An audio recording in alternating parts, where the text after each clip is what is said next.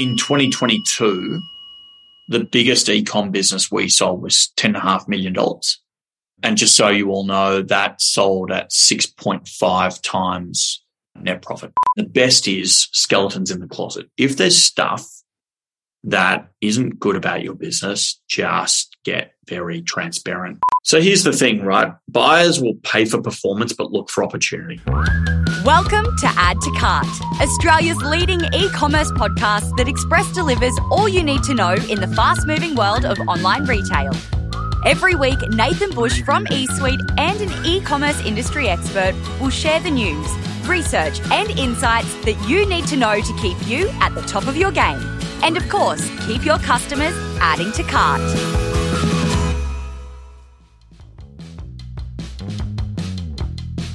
Welcome back to Add to Cart. How good was last week with Davey Fogarty from the Oodie?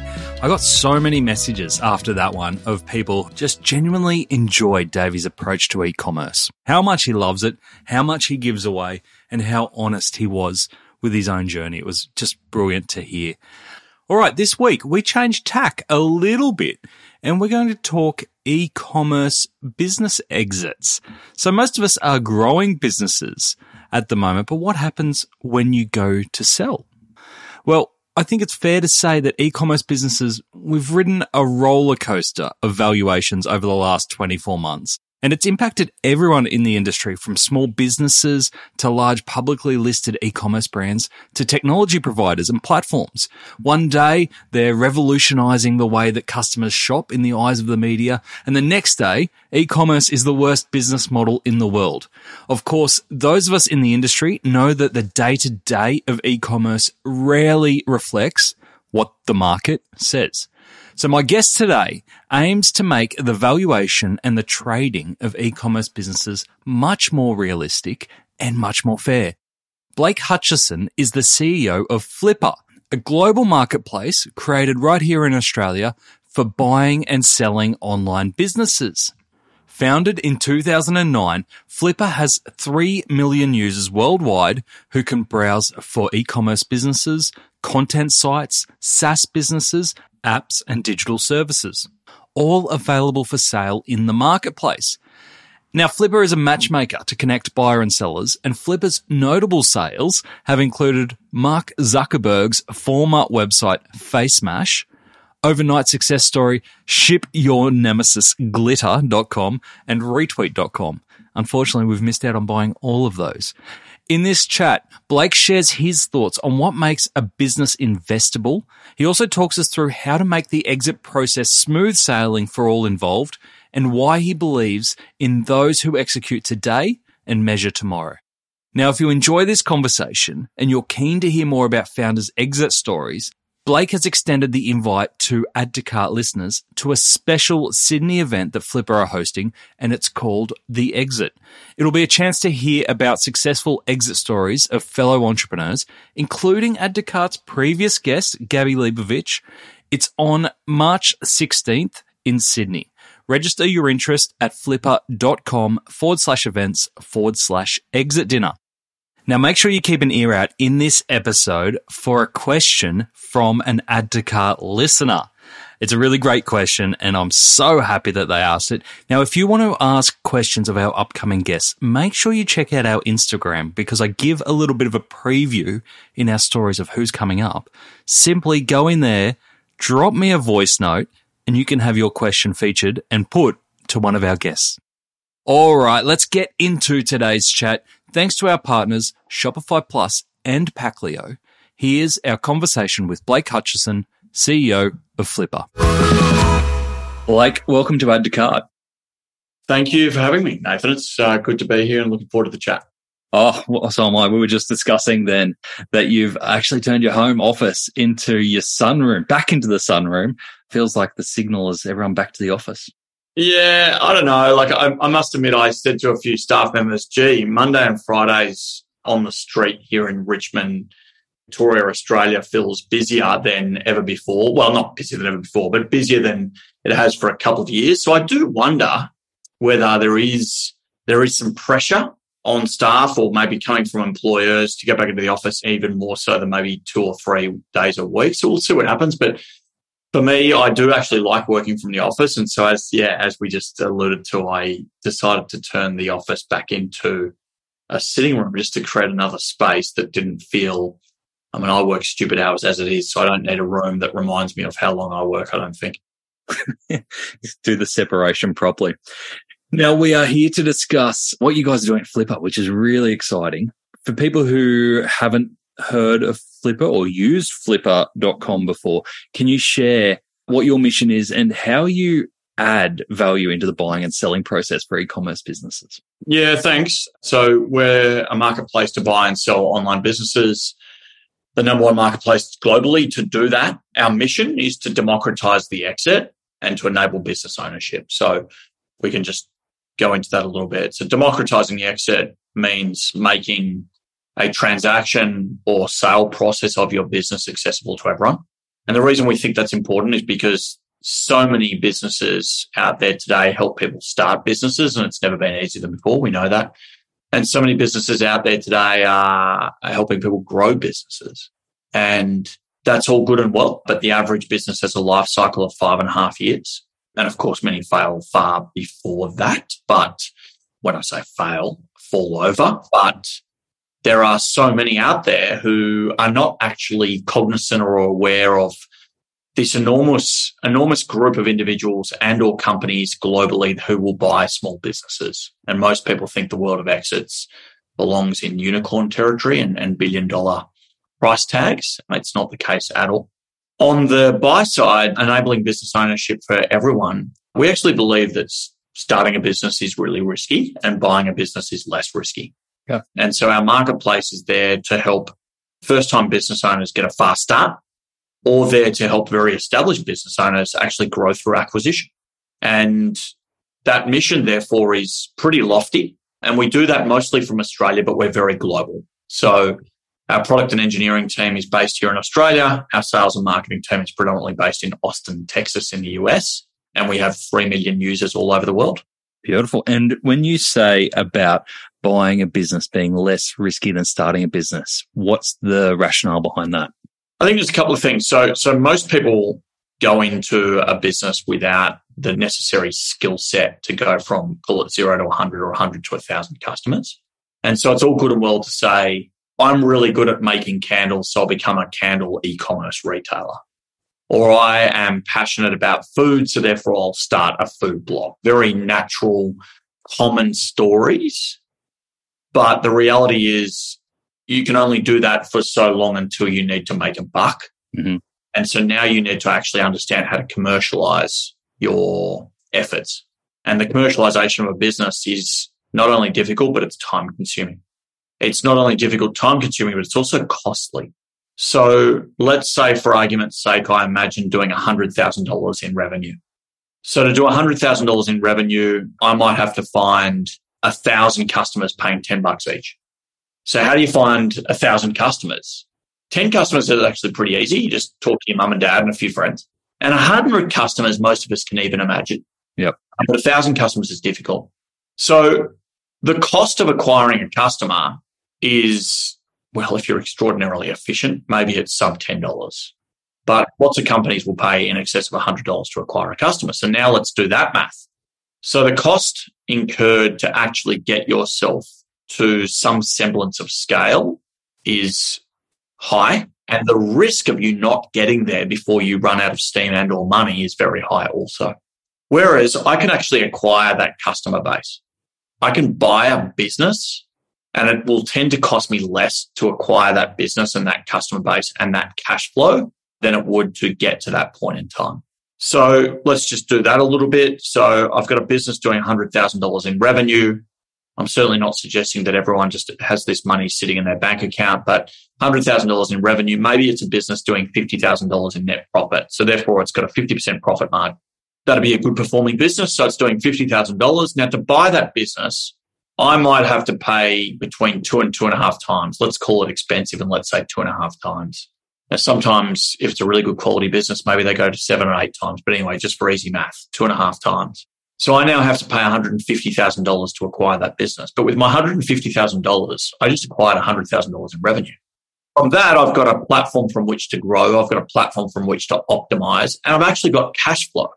And the cash flow comes back into the business and is essentially an annualized return on my investment. So much like buying an investment property and putting tenants in there, because I've now got revenue generation coming through this asset, it is in fact like that, and I get an annualized return on investment. Now, my annualized return on investment in that particular case, if it's making $50,000 profit and I paid $150,000 for it, is actually a pretty healthy third, right? It's like 33%. Mm-hmm. So that's really strong. And most asset classes couldn't give you that return. And so that's what we mean. It's a safer pathway because it's actually already assured. It's happening. Now, of course, if you don't do your due diligence, then that's a bit silly. And that's not what I'm talking about.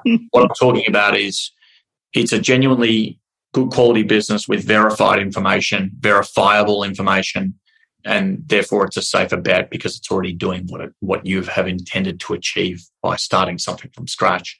So hopefully that helps.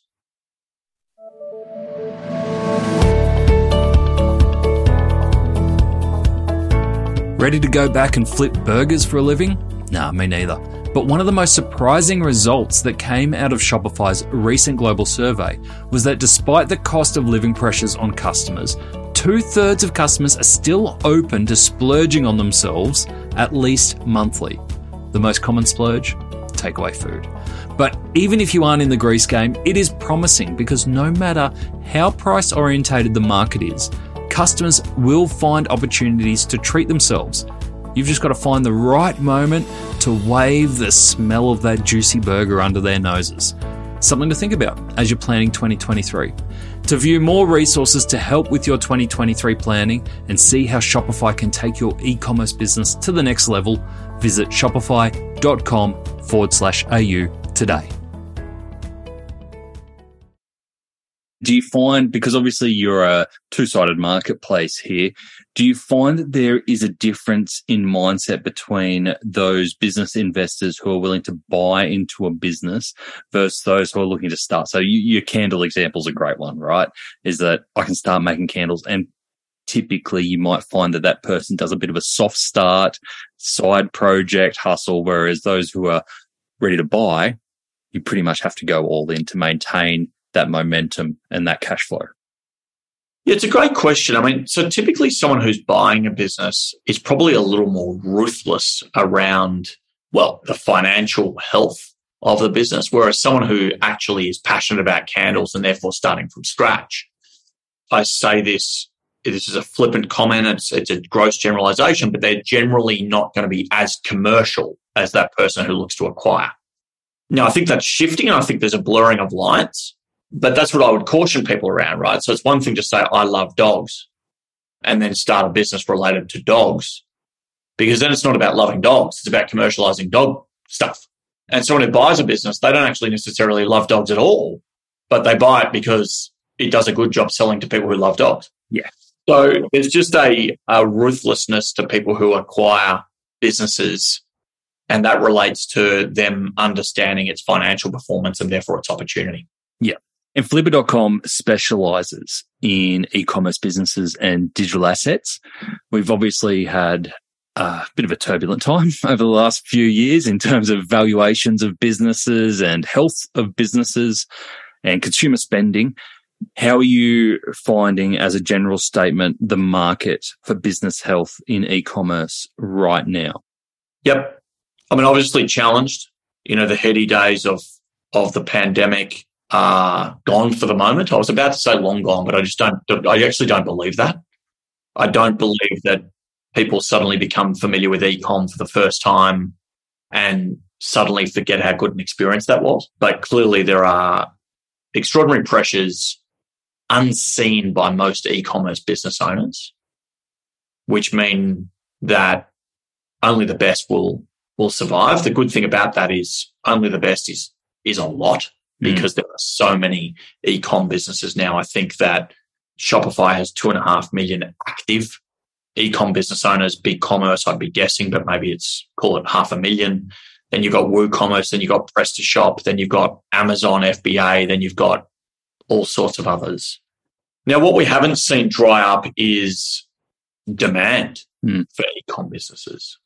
Obviously, those buyers are savvy, and so they're going to use market pressures as a means to negotiate.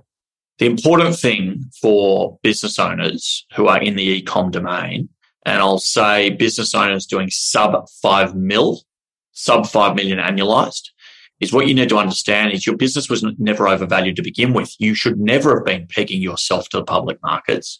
You should never have been pegging yourself to e-com businesses sitting on the cover of Forbes magazine claiming fastest growing business in history. I'm talking about Thrasio and the FBA aggregate space, those types of things. You weren't in that league, unfortunately, but that's a good thing now because your business was never overvalued to begin with. So you should not be compressing valuation on the basis of public markets or any buy-side negotiation tactic. What you should be doing is looking for comps around your size. And so we see e-commerce businesses doing between $100,000 revenue and $10 million revenue. And on average, you'll get a 2.5 to 3.2 times net profit multiple for your business. Mm-hmm. Okay. So lots of buyers are out there.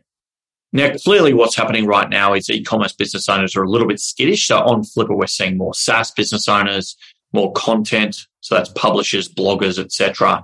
Apps are very, very strong right now, and there's a big buy-side demand for apps. You're right, we only do digital assets. I think by absolute numbers of listed businesses on our platform, there would still be more e-com businesses. But for absolute number of sales, transactions, content number 1, apps number 2, SaaS number 3, and e-commerce currently number 4. But I think that will come back. And is that going back to your earlier point around people looking to sell e-commerce businesses are valuing them too high at the moment, or are they being just a bit hold-off-ish until they work out what the market's doing? Yeah, they're just a bit skittish. But the other thing is, right, buyers don't want to buy an asset which is declining. And so buyers are trying to figure out where these businesses are long-term sustainable. And so if it's short-term, i.e. I'm having supply chain pressure, that's okay.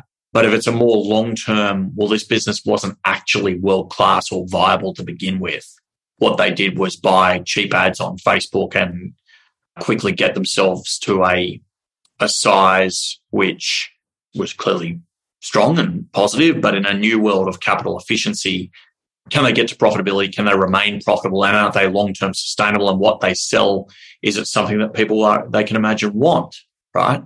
Those businesses are in extraordinarily good shape because the dry powder for e-com is because buyers aren't silly. They know that the long-term trend toward e-commerce is alive and well. While we may be having a short-term hiccup, it's not like e-commerce is hugely mature. It's actually still immature. And so they know that buying an asset today gives them an extraordinary opportunity through the next 2 to 5 years. And you mentioned some of those operational metrics that they'll look into, or operational performance, stock issues, cost of acquisition. What do buyers generally look at as a foundation metric to work out if it's long-term healthy? So it's good to look at gross profit. So that's obviously revenue minus cost of sales. And so in your cost of sales line, you'll probably have your Facebook expenses and things like that. So they're going to have a look at that. But then more specific, they'll have a look at things like refund rate. They'll have a look at things like average transaction value. And the thing around average transaction value, it relates to unit economics. If you're selling something for $15, boy, do you have to sell a lot of them. And boy, oh boy, do you have to find a cheap pathway to customer acquisition because you've only got a $15 basket size. So they'll look at basket size, which is average transaction value, as I said, refund rates. They'll look at customer reviews. Can they imagine, using those customer reviews for marketing purposes and acquiring new customers on the back of that Net Promoter Score and or quality review? They'll look at inventory levels and whether you've actually got the capacity and capability to continue to sell through at the levels that you have done. And finally, they'll probably look at your SKU range. I'll do that for a few reasons, because a lot of people go a bit hard and 80% of their revenue is derived from 20% of their inventory range, in which case the buyer will say, well, that's great. They'll operate like private equity and they'll gut it and just retain the 20% of the base that is producing 80% of the revenue. And other buyers will say, wow, this is fantastic. They haven't optimized for the rest of the inventory base well, or the rest of the SKU well. So buyers are all a bit different. It depends on whether it's an individual or a company buyer. if it's a company buyer and they're looking at bolt-on opportunities, what they're doing is they're looking for inorganic growth, right? So they're looking to acquire $1 million in revenue up front. They take the hit on the balance sheet, but they've essentially added $1 million in revenue to their existing e-com business. And obviously you look across a lot of e-commerce businesses and models. Is there a business or a model, if you want to sit on the fence a little bit, that you go, they have just nailed the model in terms of being an investable business from an e-commerce standpoint? I mean, despite the fact that it's a little bit out of favor right now, just by nature of the aggregators being flavor of the month and now no longer. Other than that, I still think that, particularly in Australia, actually, I'm sure your listener base is global, but particularly in Australia, FBA represents a substantial opportunity. Mm-hmm. There are still categories that are less well explored. Amazon as a marketing channel, I think, is more effective than you can get elsewhere. And your cost to acquire the customer is lower on average than it is to try to control that end-to-end experience yourself. Logistics is really hard. Mm-hmm. Warehousing is really hard as a whole. Cost to ship and those types of things, them taking care of that. I still think it's a business model which, if you're a good quality e-commerce operator in a D2C context, I would be diversifying and testing it, A/B testing your core business versus this business model and seeing how it goes for you. But I generally think that's really, really strong. I mean, the other thing that I would say is that owned product is still the most defensible. Mm. So anyone can acquire something from Alibaba, put a new brand on it, string a value proposition together, acquire some customers cheaply and get your first few orders. I think if you've got an owned product that you own, you manufacture, the brand is homegrown, then that D2C business, whilst it may not grow as quickly initially, I think is long-term more sustainable. Yeah, it's really interesting, both those points, but especially the Amazon point, because I think a lot of our listeners, me included, would have assumed that buyers looking at a business that is attached to the Amazon ecosystem is risky because of the reliance on a giant like that. Yeah, I'm not suggesting that buyer doesn't exist, but on average, buyers are very, very positive on Amazon. And again, we'll just come down to unit economics. So have you been able to factor in, and do you have some breathing room for, Amazon's likely an ongoing tactic to price gouge you, not the end consumer, but you. But I think if you factor all of that in, it's still a more efficient business model than going at it all yourself, because it just comes down to skill set. There's too many things to control in D2C for the average person. Mm-hmm. Especially if you're a one-man band.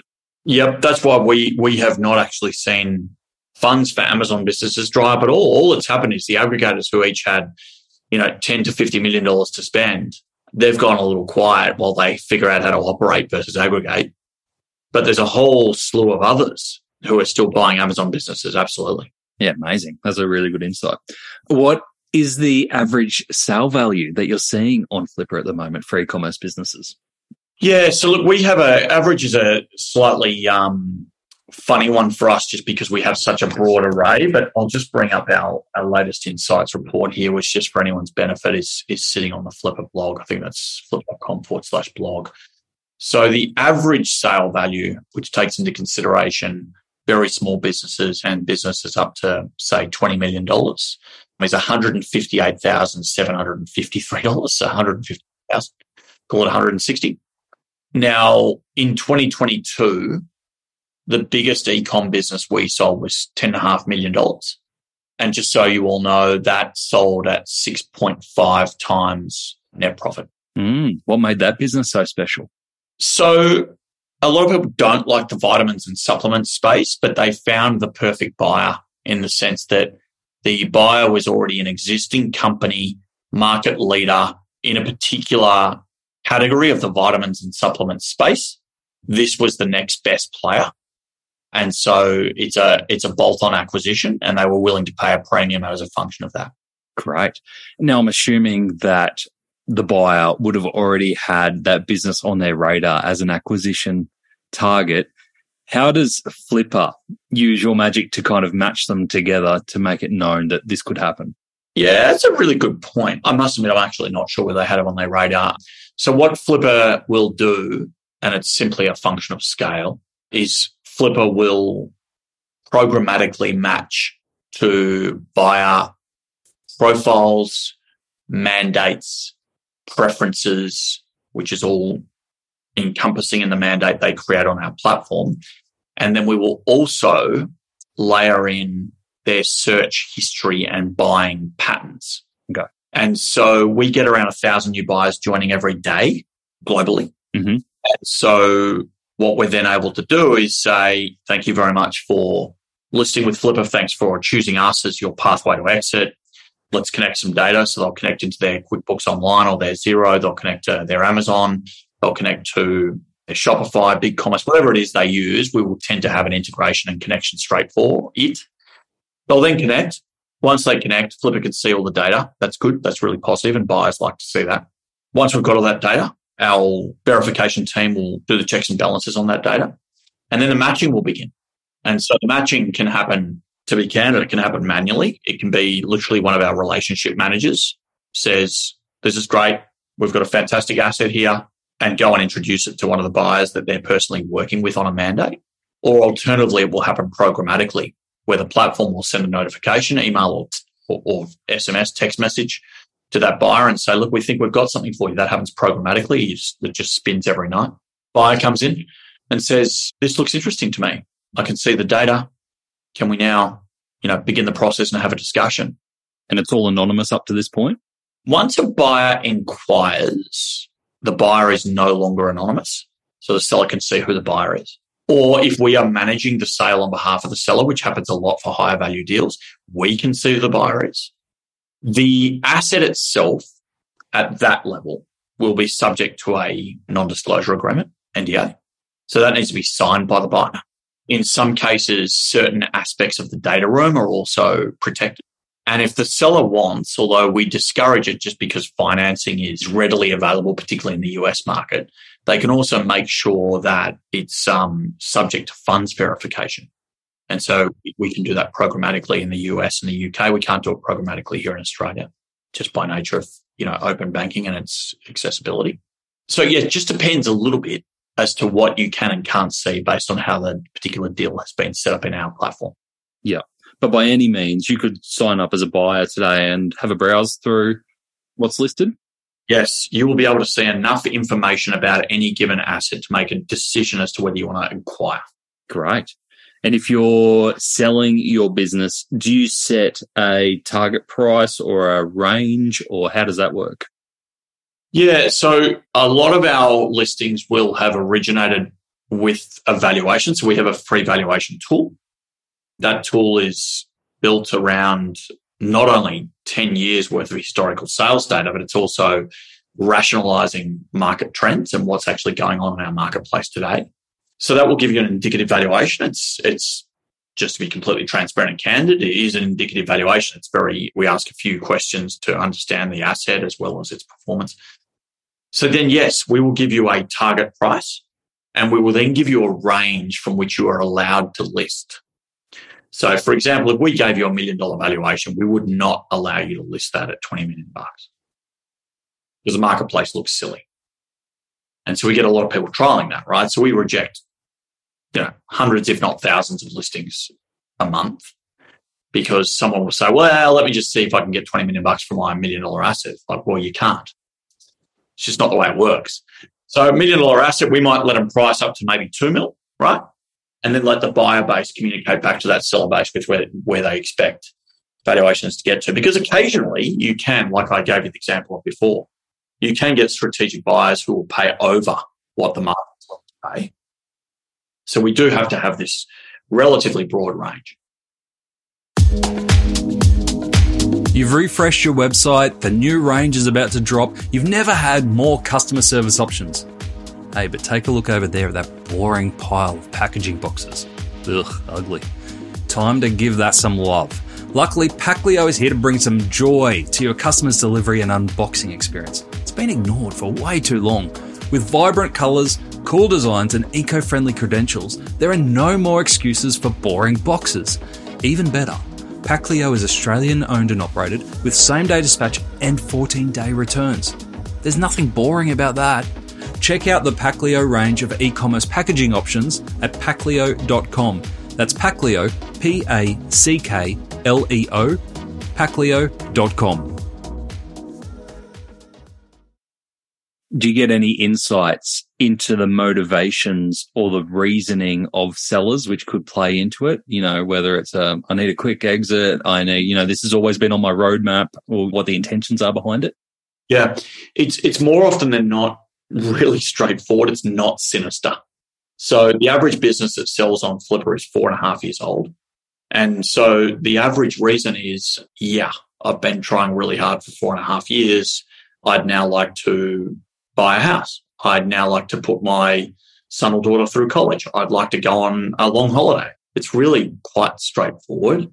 Most of the time, they've gotten their business to a point where, frankly, they're a little bit exasperated, because once you get a business to a certain size, it's actually a different skill set, and it is probably more so less down to the passion that you might have for the particular topic or category that you probably started the business around, and it's now around its financial performance and optimization, and that requires an operator. And so, we do get insight, but it's often not that interesting, to be honest. So say you get to, say, the 3-year mark and you're kind of like, okay, in the next few years, it's probably coming up. Do you have any tips or anything that you've seen around the best time to sell in terms of what you would have to have in order in your own house before you go to sell? Yeah, so there's a couple of very high-level points. One, clean financials, right? Don't have a buyer inquire and say, well, look, I better find a bookkeeper for the very first time and get my stuff organized. So if you're not using cloud accounting, use cloud accounting.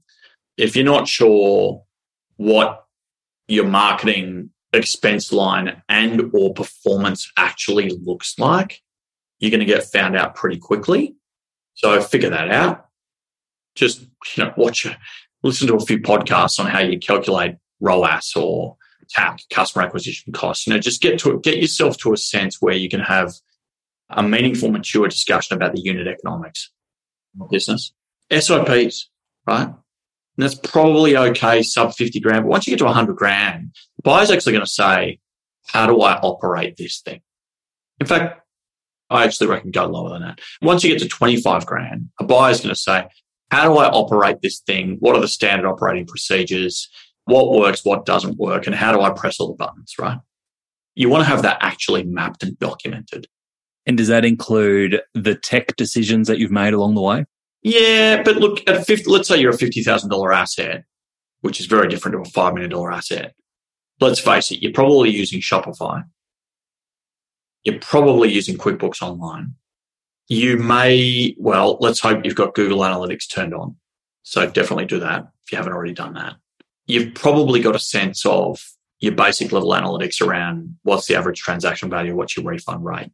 You probably have some sense around your inventory management. What does it cost you to acquire a unit? And what is your margin on that unit? So as long as you have those analytics set up, we tend to find that the toolkit or tool set managing or governing these businesses is pretty simple. But for argument's sake, let's say it was a more complex business. Yes, you would want to have that all documented in your tool set and rationale for why you chose a particular tool set. Diversification of revenue, or at least understanding where revenue opportunity is. So if someone says, okay, well, you're doing $50,000 direct, that's fantastic. Just giving them a sense of if they were about to take it over and you had your time again, what are the 2 or 3 things you think you would be able to capitalize on that you haven't? And then the best is skeletons in the closet. If there's stuff that isn't good about your business, just get very transparent. You'll find that they love it, actually. A buyer will say, this is great. It's actually not as bad as you think. Just get transparent and candid around it. Don't hide it. Because if you hide it, I guarantee you, Flippa and anyone else in the space will be encouraging every buyer to do so much due diligence that you get found out. Yeah, you mentioned due diligence earlier, and it was going to be the question that I came back to.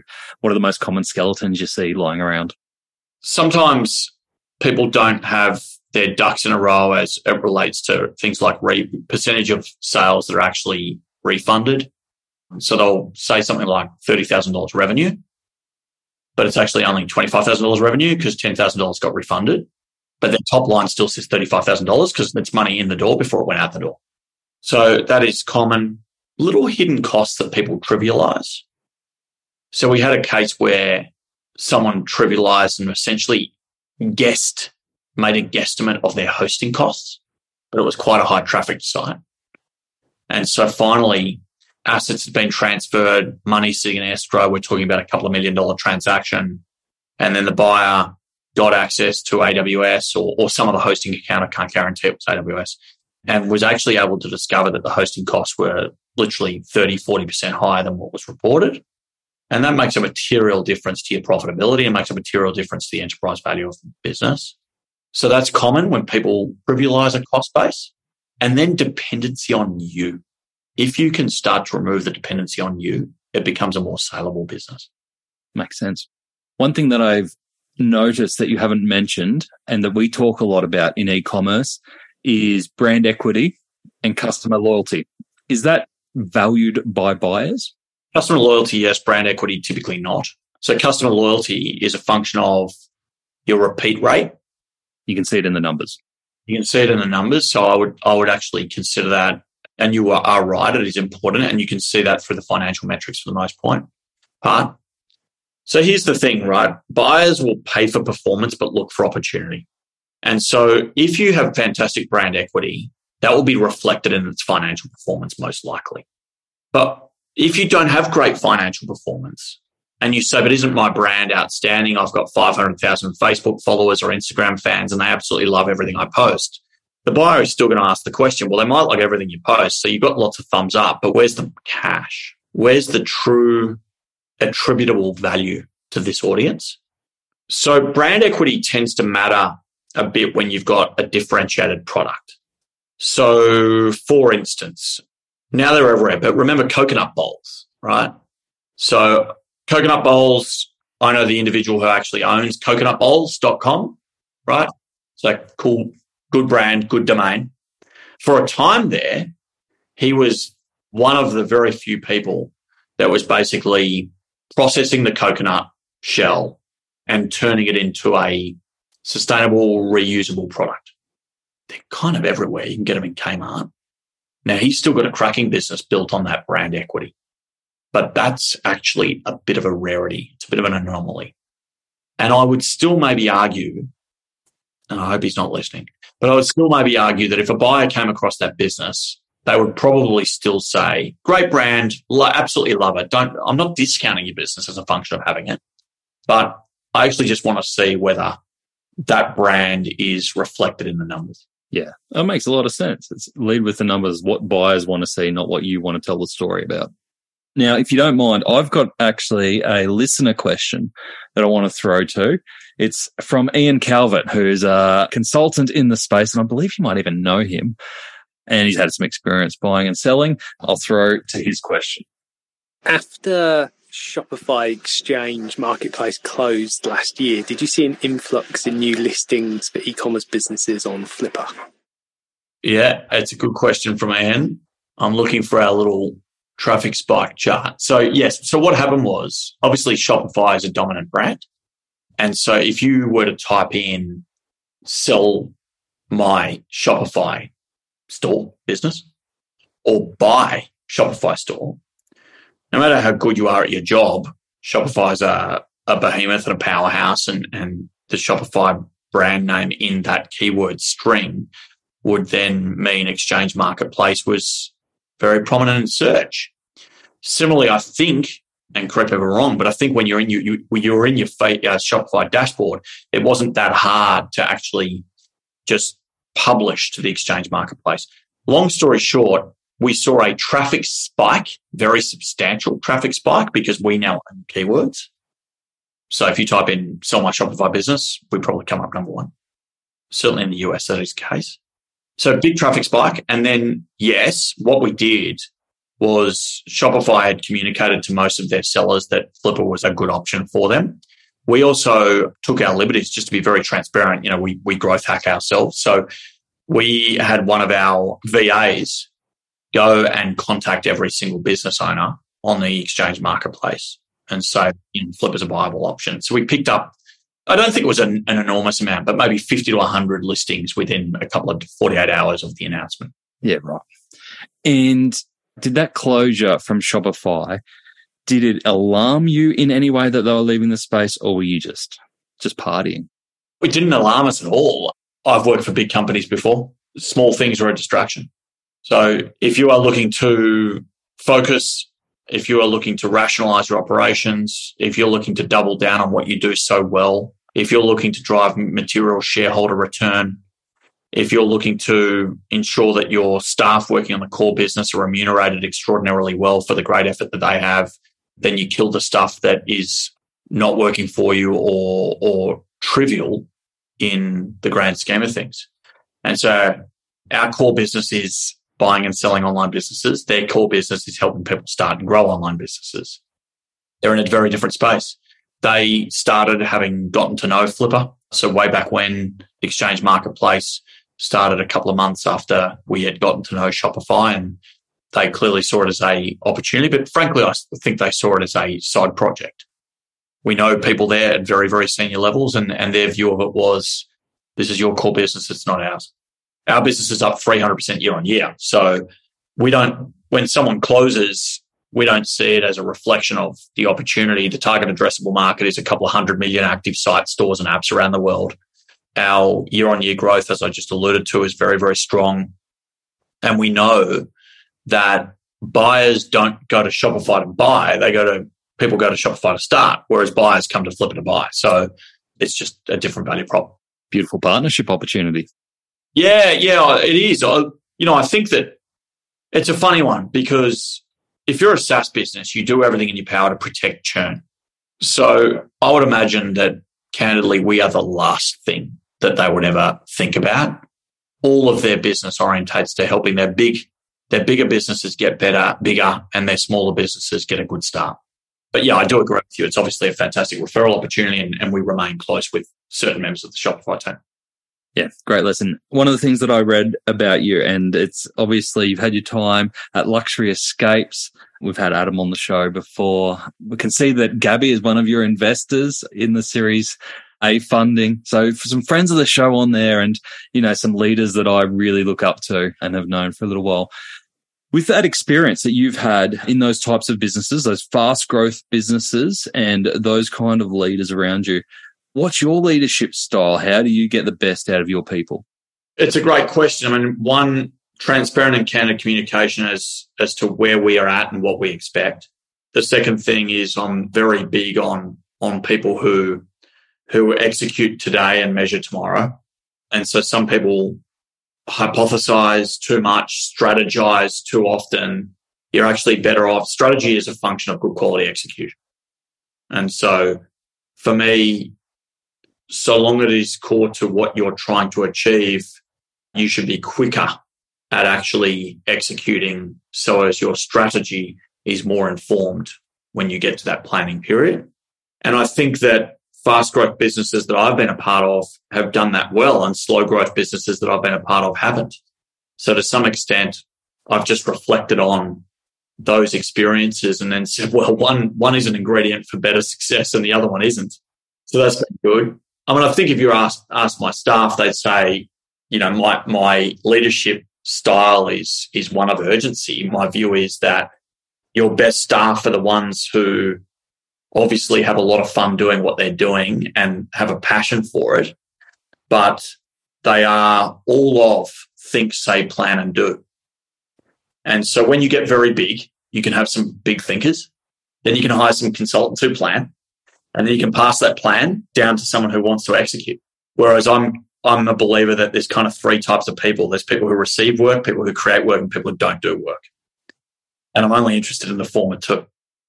Right. I love that. I love that philosophy of flipping strategy on its head, is that strategy is the output of execution. Yeah. I mean, every day of the week, you do something, you go, wow, there's some data. Cool. I think our strategy should this way or that way as a function of that.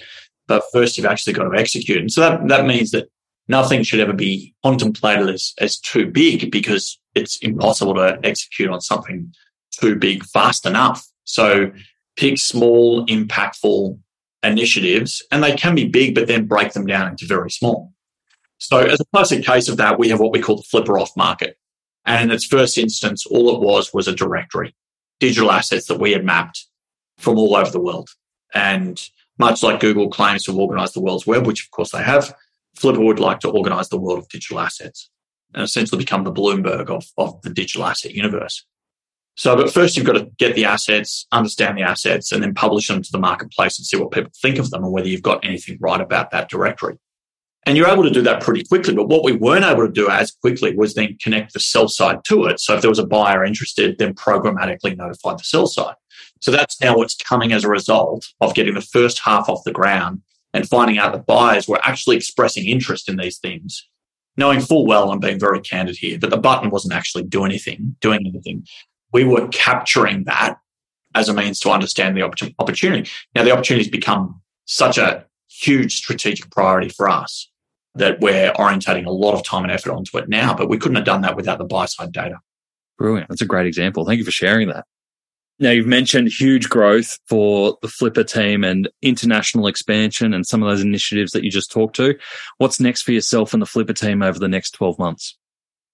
Probably the first thing is just doing more of what we're doing, but elsewhere. So we just hired a commercial director in Europe, and we've hired our first 2 advisors. In fact, I think they start today in Amsterdam. And what we found was that we were getting lots and lots of engagement in the European market and the UK as well, but we didn't have the seniority of staff on the ground to be able to satisfy that customer base. And we are a marketplace. We are peer-to-peer for the most part, but the reality is once you get over $100,000, people expect a lot of help. So let's provide them the help. The second thing is we recently launched Flipper Invest, which gives people the opportunity to raise capital on the platform versus exit on the platform. And the reason being is, it still is the case that small business owners are constrained capital-wise.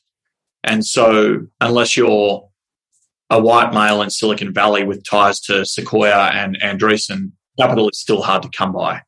But there's great quality businesses that aren't in the domain of venture capital or private equity that fantastic, what were buyers on our platform now would be investors who will give a good quality operator $50,000, $500,000 to continue to grow what they're doing so well. So we believe that the raising opportunity on our platform is really, really viable. And so we launched Flipper Invest. So imagine us, investing further there too. Brilliant. Okay. So if we've got listeners listening to this wanting to either get started buying or having a look at what they could buy or potentially selling their business, what's the best way for them to both upskill themselves and also get started with Flipper? Yeah, there's a couple of things. There's the sort of content side of things. So I would encourage you to hear stories of people who have done it. So you can go to Humans of Flipper on the Flipper blog, and there's a lot of videos of people who have been there and done it. You can listen to our podcast, which is called The Exit, and it's actually bigger businesses, but we think that those business owners have fantastic stories to tell and their learning experiences are helpful to people. Let's get a little more practical. The best thing actually is to go to flipper.com and hit the search button. Filter by your business model. Let's assume e-com. Go and filter by revenue or the net profit that you currently have. And have a look at all the businesses that are currently for sale that are of similar size to yours. Read those listings with no intention of buying them and get a feel for how you actually articulate what it is about your business that could be viable and valuable to somebody else.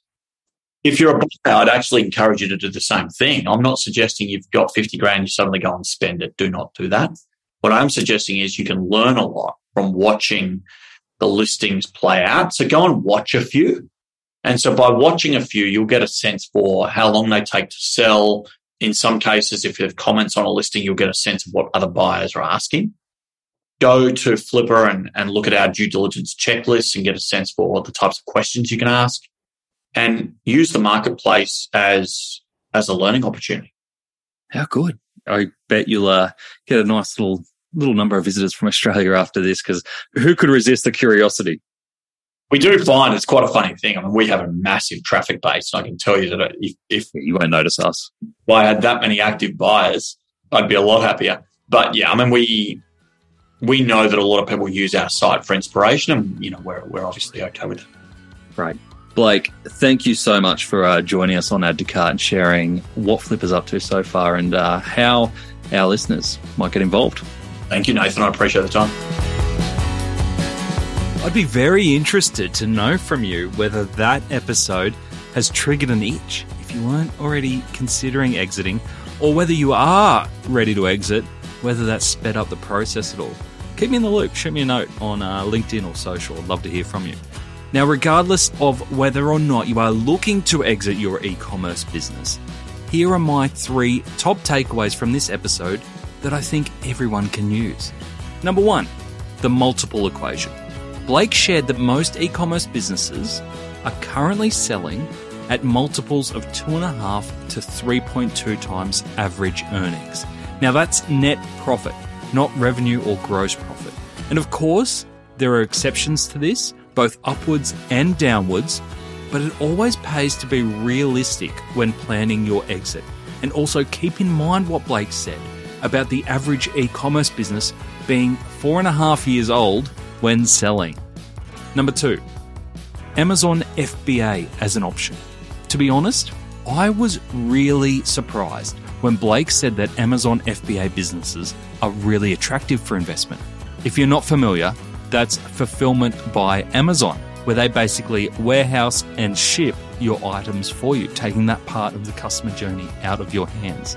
Now, I had previously heard the opposite of what Blake said, where this was a downside for investment because costs were high and they posed a significant cannibalization risk. But I do get Blake's point.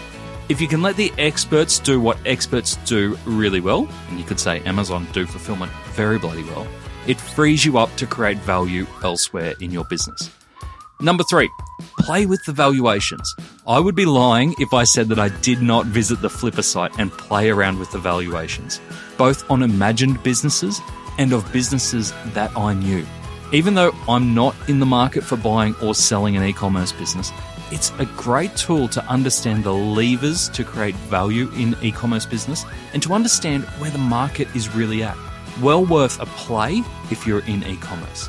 Now, don't forget about the event that Blake has invited Add to Cart listeners along to. It's called The Exit. It features Gabby Leibovich from Catch of the Day, March 16th in Sydney. Register your interest at flippa.com/events/exit dinner. To get the highlights of today's episode, head on over to addtocart.com.au and sign up for our free newsletter. Each Tuesday, we will send Monday's episode summary, links, and discount codes for you to go next level on. And if you're looking to explore your next e-commerce opportunity, come and visit us at eSuite. We're a dedicated e-commerce talent agency connecting the best e-commerce talent with the fastest growing brands in Australia. Head on over to eSuitetalent.com.au where you can download the free e-commerce salary guide and sign up to our weekly e-commerce job emails. Thanks for listening, and until next time, keep those customers adding to cart.